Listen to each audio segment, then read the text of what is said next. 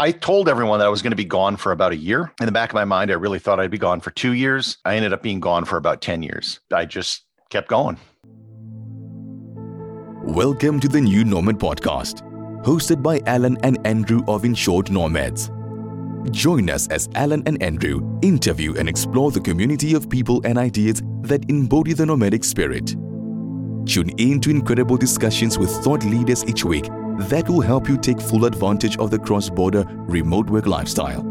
Now here are your hosts. Welcome to the New Nomad. We have a great guest today. Gary Arndt will join us, a gentleman who literally has had some of the most amazing experiences, traveled to some of the most amazing places, taken some wonderful, incredible photography. Somebody who does something that I think all of us would like to do. Just decide at one time that you're going to go see the world.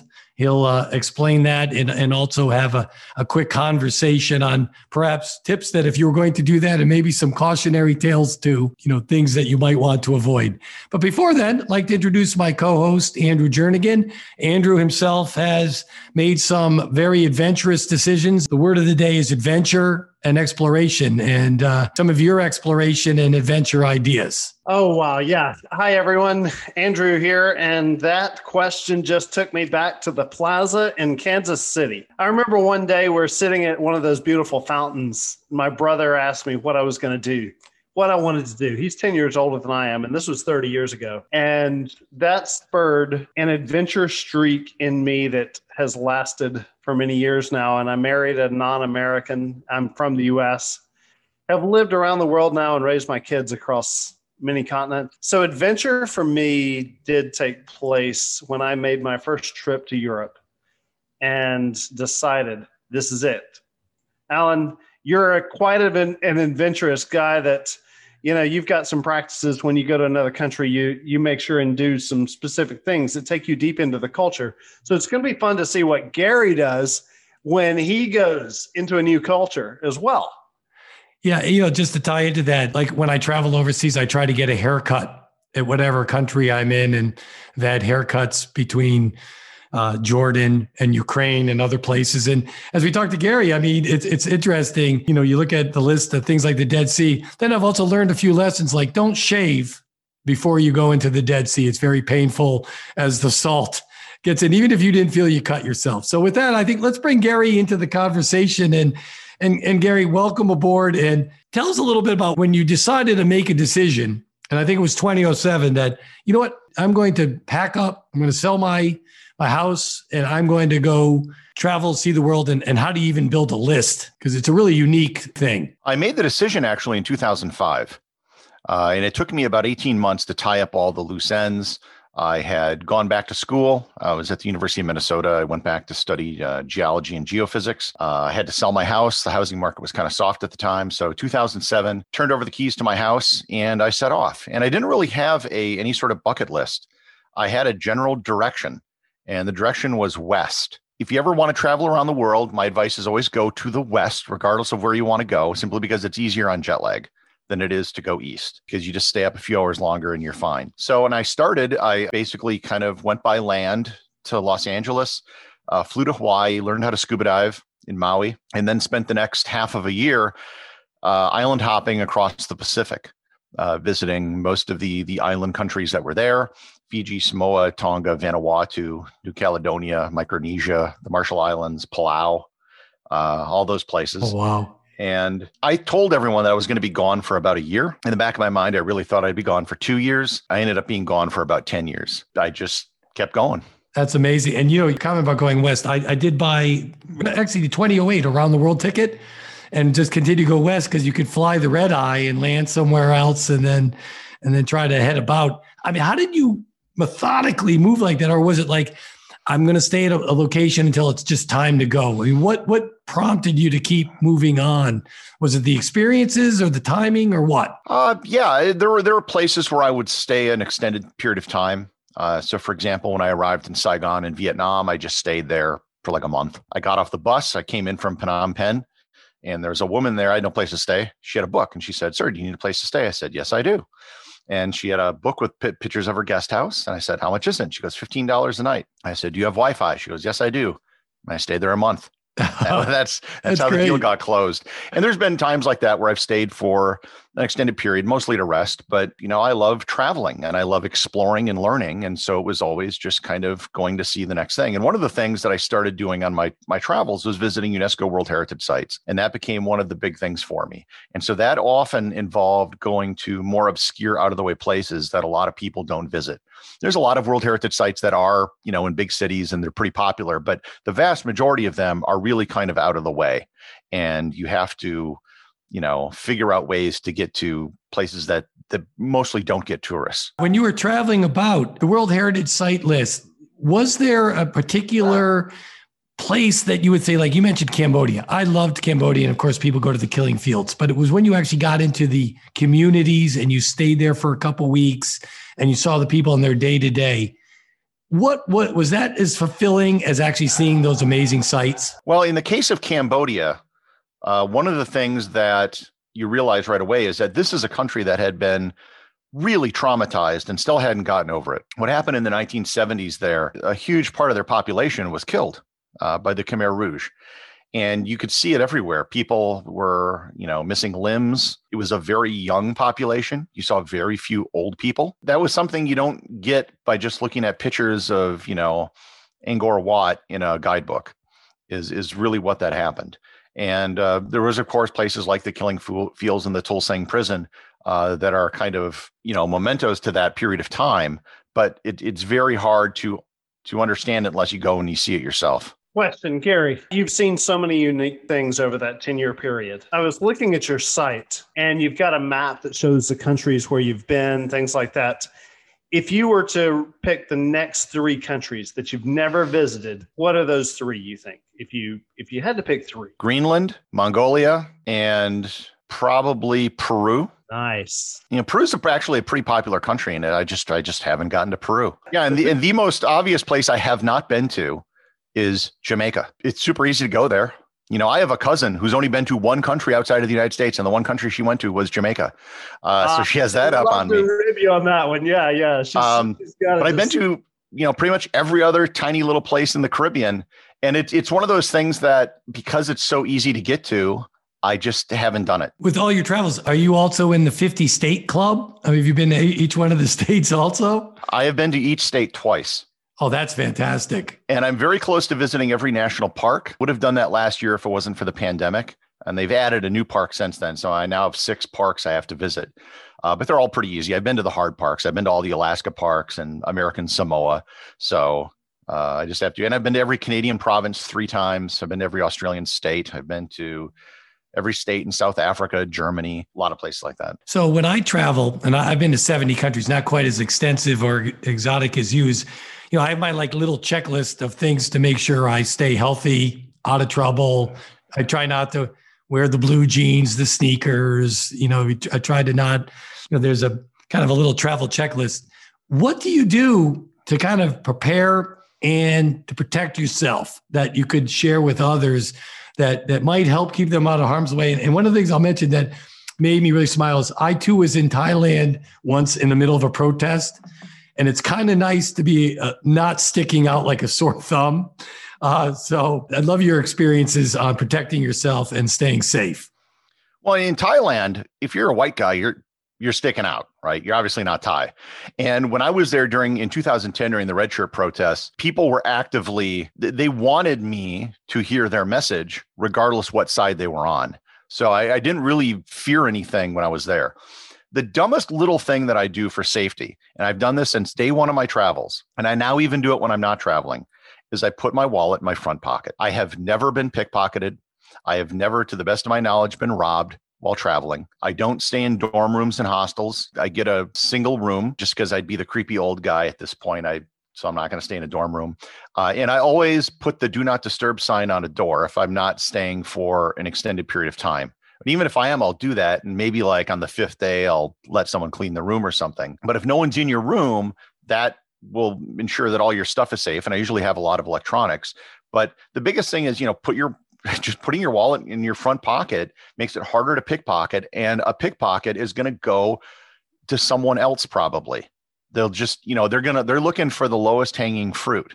And that is the lowest hanging fruit. And also, if you have a backpack, which I often have because I have a camera, the zipper on the back, put the zipper all the way down on the side. Don't have the zipper at the top, because if it's at the top, it only needs to be opened a little bit and you can get your hand in there. If you zip it all, so the zipper is as far down as it goes, you have to zip it like halfway. So tiny little things like that can make a huge difference. Interesting. In this world where we've all got technology, we've got our phones and which are mini computers. Have you encountered much cybercrime in your travels prior to the pandemic and all? Because, many people don't use a VPN on their phones. That's a place where we check our bank accounts. We have all this data. Is that something you've encountered, or have you been lucky to avoid that? Not with cybercrime. Most cybercrime involves, the first thing, they're going to target large companies because that's where they can find, 20 million credit cards rather than trying to get one. And when I've used a VPN, it's always been to stream something that I can't stream in that country or something else like that.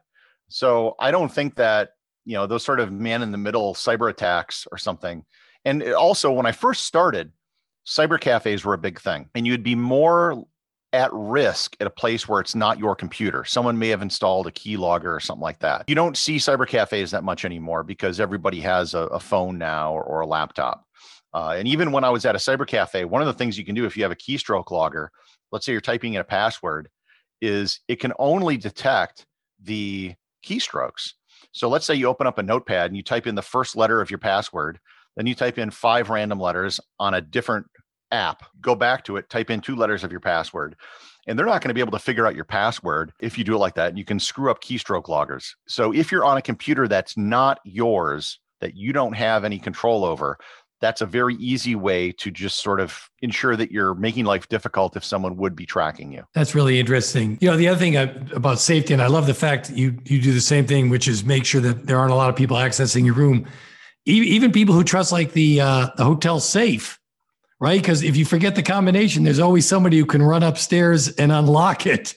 So I almost never use a hotel safe. I never use it either. And you say to yourself, well, if somebody can unlock it that quickly. And then of course, things like, in certain countries, you don't want to stay higher than 6 floors because that's as high as the fire engines could get the ladders, or you don't want to be near the front entrance in case cars. My number one safety tip I always tell people, and this is something that you don't usually hear people, never ever go to a nightclub. Nothing good happens in a nightclub. I remember I was in Thailand one night and it was New Year's Eve and I heard all these sirens going off. Oh, I figure it's New Year's Eve. Next morning I wake up, 20 people got killed in a nightclub fire. People getting date rape drugs put in their drinks. People getting pickpocketed, extortion scams. Nothing good happens in a nightclub. And if none of those bad things happen, you're still going to end up paying hundreds of dollars for overpriced drinks for something you don't need in an environment that's loud and dark and crowded. Go to a pub, go to a cafe, stay away from nightclubs, because you are going to be a target for all of these things if you go to one of these places. And I remember I was in Singapore and, I met this one guy and the next day I said, well, we went to a nightclub. He spent $500 on drinks. You could have taken that $500 and just had a pint of beer or something or hung out. Well, it's funny. It's just like our parents always used to say, and depending on the parent, nothing good happens at midnight, after midnight, nothing good happens after 11, depending on what the timing is there. I'm really curious about your photography because I think it's really great that you took some fantastic pictures. You've cataloged your story. What do you use as equipment? Is there some tips for some of our audience that does a lot of travel? I mean, obviously most of us just now take out our phone and try to take an interesting picture, but the photos that I saw that you took, obviously we're at a much higher level than that. Some tips that you might have for folks cataloging your adventures. Vast majority of people put their camera in automatic mode and that's it. They point it at something and they press the button, and that consists of their photography. And most cameras have buttons and dials that do things. And those things are there for a reason. And they actually can make your photography better. And to learn what those are. Photography is not rocket science. There's only like 3 things you really have to account for. You have your shutter speed, your aperture, and your ISO, and that's about it. And if you just know what those are, and also edit your photos, use something like Lightroom. If you think back to the days of film, what was the difference between a high-end photographer then versus taking your film from a camera and you send it to Walmart and then they come back with a bunch of prints? The difference is that that professional photographer is going to be in a dark room that they control, where they can control things like exposure and color. Whereas at Walmart, they're just going to put it in a machine and it all comes out the same. So that still applies. When you take a picture with your phone or with some camera and you don't do anything to it, that's the equivalent of getting it developed at Walmart. Whereas if you actually take a few seconds, and you don't have to do much beyond sometimes even hitting the auto button to improve the contrast and the color and the sharpness of your image in a program like Lightroom, or there's lots of other programs that do similar things. See, I think that's tremendous. I try to catalog it. Sometimes it seems to just work perfectly. So one question for you, and given your adventures, so you've obviously traveled about, could you share with us an overlooked person, place, experience? And given that you've had so many, if you have a couple you want to share, because, people are out there, looking for experiences, but the overlooked ones tend to be closer to people's heart. I'll give you 3 that are all in Canada. And a lot of people overlook Canada. They want to go to do a road trip with U.S. national parks, and they forget that the 49th parallel is a completely arbitrary line, right? Cool stuff keeps going on when you're above the border. So one of the greatest parks in the world is Nahanni National Park. Most Canadians haven't even heard of it, and it only gets 800 visitors a year. It's in the Northwest Territories of Canada. And to give you an idea how significant it is, when the very first batch of 12 World Heritage Sites was created in 1978, it included the Galapagos Islands, Yellowstone National Park, and Nahanni. That's the kind of level it's at. But most people don't know about it. It has one of the biggest waterfalls in the world, some of the most majestic mountains you're ever going to see, some incredible canyons. And the reason why no one goes there is because there are no roads connecting the park to the rest of the world. You have to fly in. Wow. And it is well worth it. And like I said, I talk about this park all the time, and I don't think it's ever seen an uptick in visitors. And I even mention that because it takes some effort.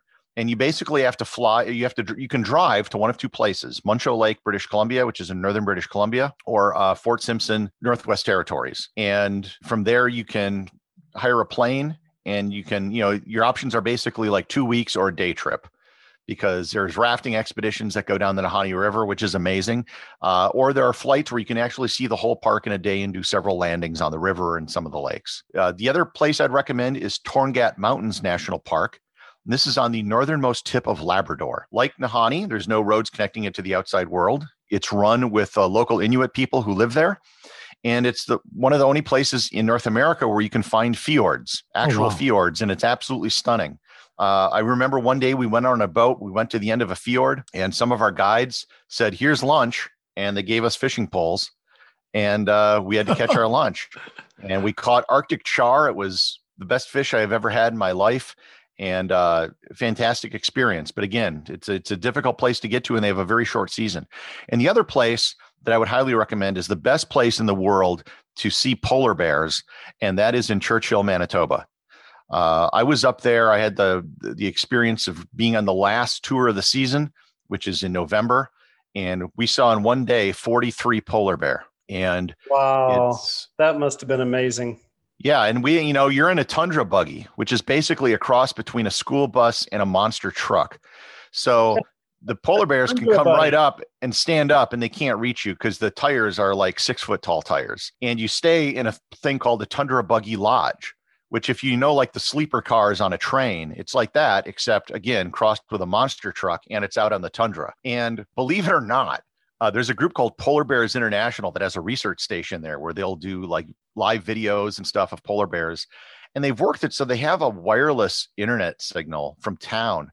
And in the middle of the tundra, nowhere, can't even see another light, right? 100 megabit internet connection. Whoa. In a tundra buggy, because they had this set up. So that was also an incredible experience. And they have different levels of things. So you can stay in town if you want at a local motel and do day trips to see polar bears. And it'll depend on the year, of course, because of the weather.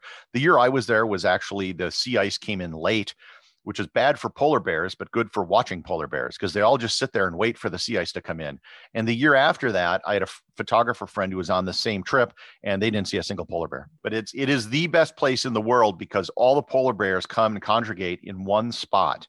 because it's the first place the sea ice comes in. This has been so much fun getting a look into the world from your eyes. We all have different eyes. We all see things through different filters. And I believe that those who are listening today should tune into your podcast and learn more about you. How can people do that? And if you can share those links, it's going to be in the show notes, but go ahead and tell folks now, if you will. Yeah, so I do a daily podcast, and it's like 7 to 10 minutes long, and it's stories of different people, places, and things from around the world. So I have done stories on why French fries are called French fries. I have done stories on Hedy Lamarr, the actress who actually invented spread spectrum radio communication in World War II. I've done shows on I just redid one on Richard Nixon. They wrote a speech for if the Apollo 11 astronauts died on the moon that he never gave, but they've recreated it using a deep fake. And so I actually play the speech he never gave about the death of the astronauts. Wow. I've done it on just everything. It's a new thing about something you probably don't know anything about. And I've had so many people, the show's grown so fast, who are just saying, once you listen to one, they end up listening to 100 because they just become obsessed by it and have to get through them. And because they're so short, you can easily do it on a commute. I have parents that listen to it with their kids when they take them to school so they can learn something new every day. And it's called Everything Everywhere Daily. And you can get it wherever you listen to podcasts. First off, the conversation today was fantastic and learned a lot. And also when people look at your LinkedIn page or check out the different places that you've been, absolutely incredible. Gary, I'd like to thank you once again for joining us. And hopefully we can have another chat again soon. But I definitely, the 7 to 10 minute overview of something really interesting, that sounds fantastic. Andrew, we've learned a lot today. And I agree quite a bit with Gary on this, is Canada is a really unique place for folks to visit and often overlooked. And, people always tend to think that they have to go a really great distance away. And by the way, I hope post-pandemic comes soon, because I was going to go to Canada this year and go to my first Grand Prix that was going to happen up in Montreal. It doesn't look like it's going to happen, but Canada, an interesting place to think about beyond other things. What did you learn today? And take it away, Andrew. I didn't have much of a desire to visit Canada, even though I do want to go up and visit, because I was just on the phone with one of my favorite Canadians, Liam Martin of Running Remote. And, it did stir my desire to go to Peru. Gary and I share something in common. We both want to go to Peru as one of our next destinations. So it's been a good show today. I'm looking forward to tuning in to his channel, and both on Instagram at Everything Everywhere and the Everything Everywhere Daily.com. So this has been good. Thank you, Andrew. And for those who want to catch more of the New Nomad podcast, please look us up at thenewnomad.net or insurednomads.com. Thanks for listening and stay adventurous. Thank you, everybody.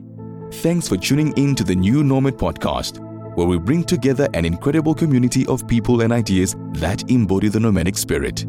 Please remember to subscribe and leave a review. For more amazing tips to help you take advantage of the cross-border lifestyle, please visit us at insurednomads.com/podcast. See you next week.